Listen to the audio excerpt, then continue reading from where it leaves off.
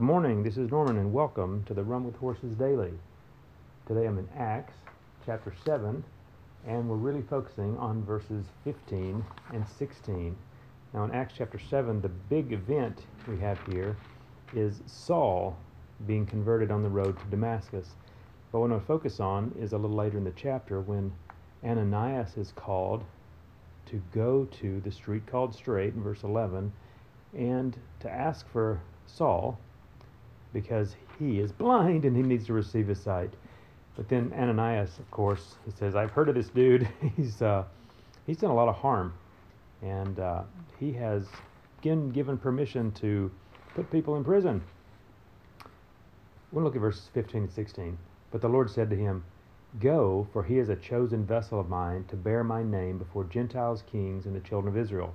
For I will show him how many things he must suffer for my name's sake. Now, I was thinking about this morning. For,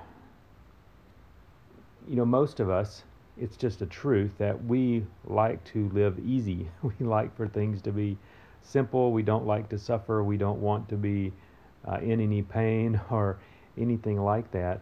So we tend to say, well, I'm kind of hoping that when I follow Jesus, my life will be easy and I'll get the blessing side and not any of the suffering side.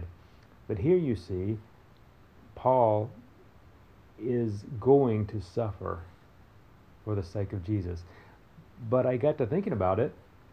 Jesus is our example, and he certainly suffered for this mission of reconciliation. Paul was called, and he was told he was going to suffer.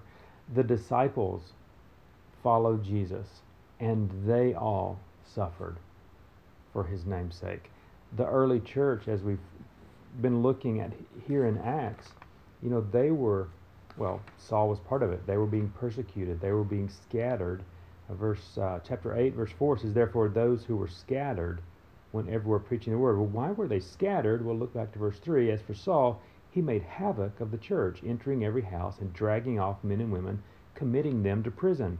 So the church was scattered by men like Saul who were persecuting them. They suffered because they chose to follow Jesus.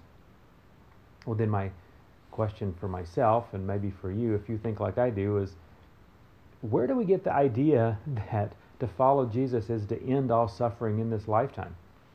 Because that is certainly not something you get out of Scripture.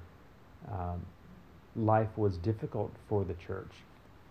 They were challenged to choose Jesus over comfort, to choose his mission here and now, holding off on the blessings primarily for eternity. They had this hope of the future and a life where we didn't have these sufferings, but they also understood that all of the sufferings in this life are worth it because my sins have been forgiven. I think they really understood where they stood in God's sight. They understood the reality of eternity separated from God. And because of that, the sufferings of the here and now just didn't quite have the same fear factor, so to speak, that we often see. We're afraid we're going to lose. But if you're in the West today, what are you afraid you're going to lose? Maybe your reputation. You're not likely to lose your job. You may lose some respect. You may be forced to be humble. You're not likely to lose your house. There might be families where you'd face some light persecution, but really in the West, not too much of that. So what are we afraid of? Well, we're afraid we're going to lose our comfort. We're afraid we're going to be embarrassed, or that we might actually be asked to do something for Jesus. That just wasn't a fear in the New Testament church age. They were willing to suffer. They understood that to follow Jesus is to suffer. That is the example. That's the example Jesus gave. That's the example that Paul gave. That's the example the disciples lived. as they looked around them at other believers. Imagine these believers who are fleeing Jerusalem and Israel, and they're going to other parts of the world, and people hear their story. They realize that these people chose to follow Jesus over comfort and staying in their own home with their own people. It's certainly difficult to go to another culture and to need to live. They chose that.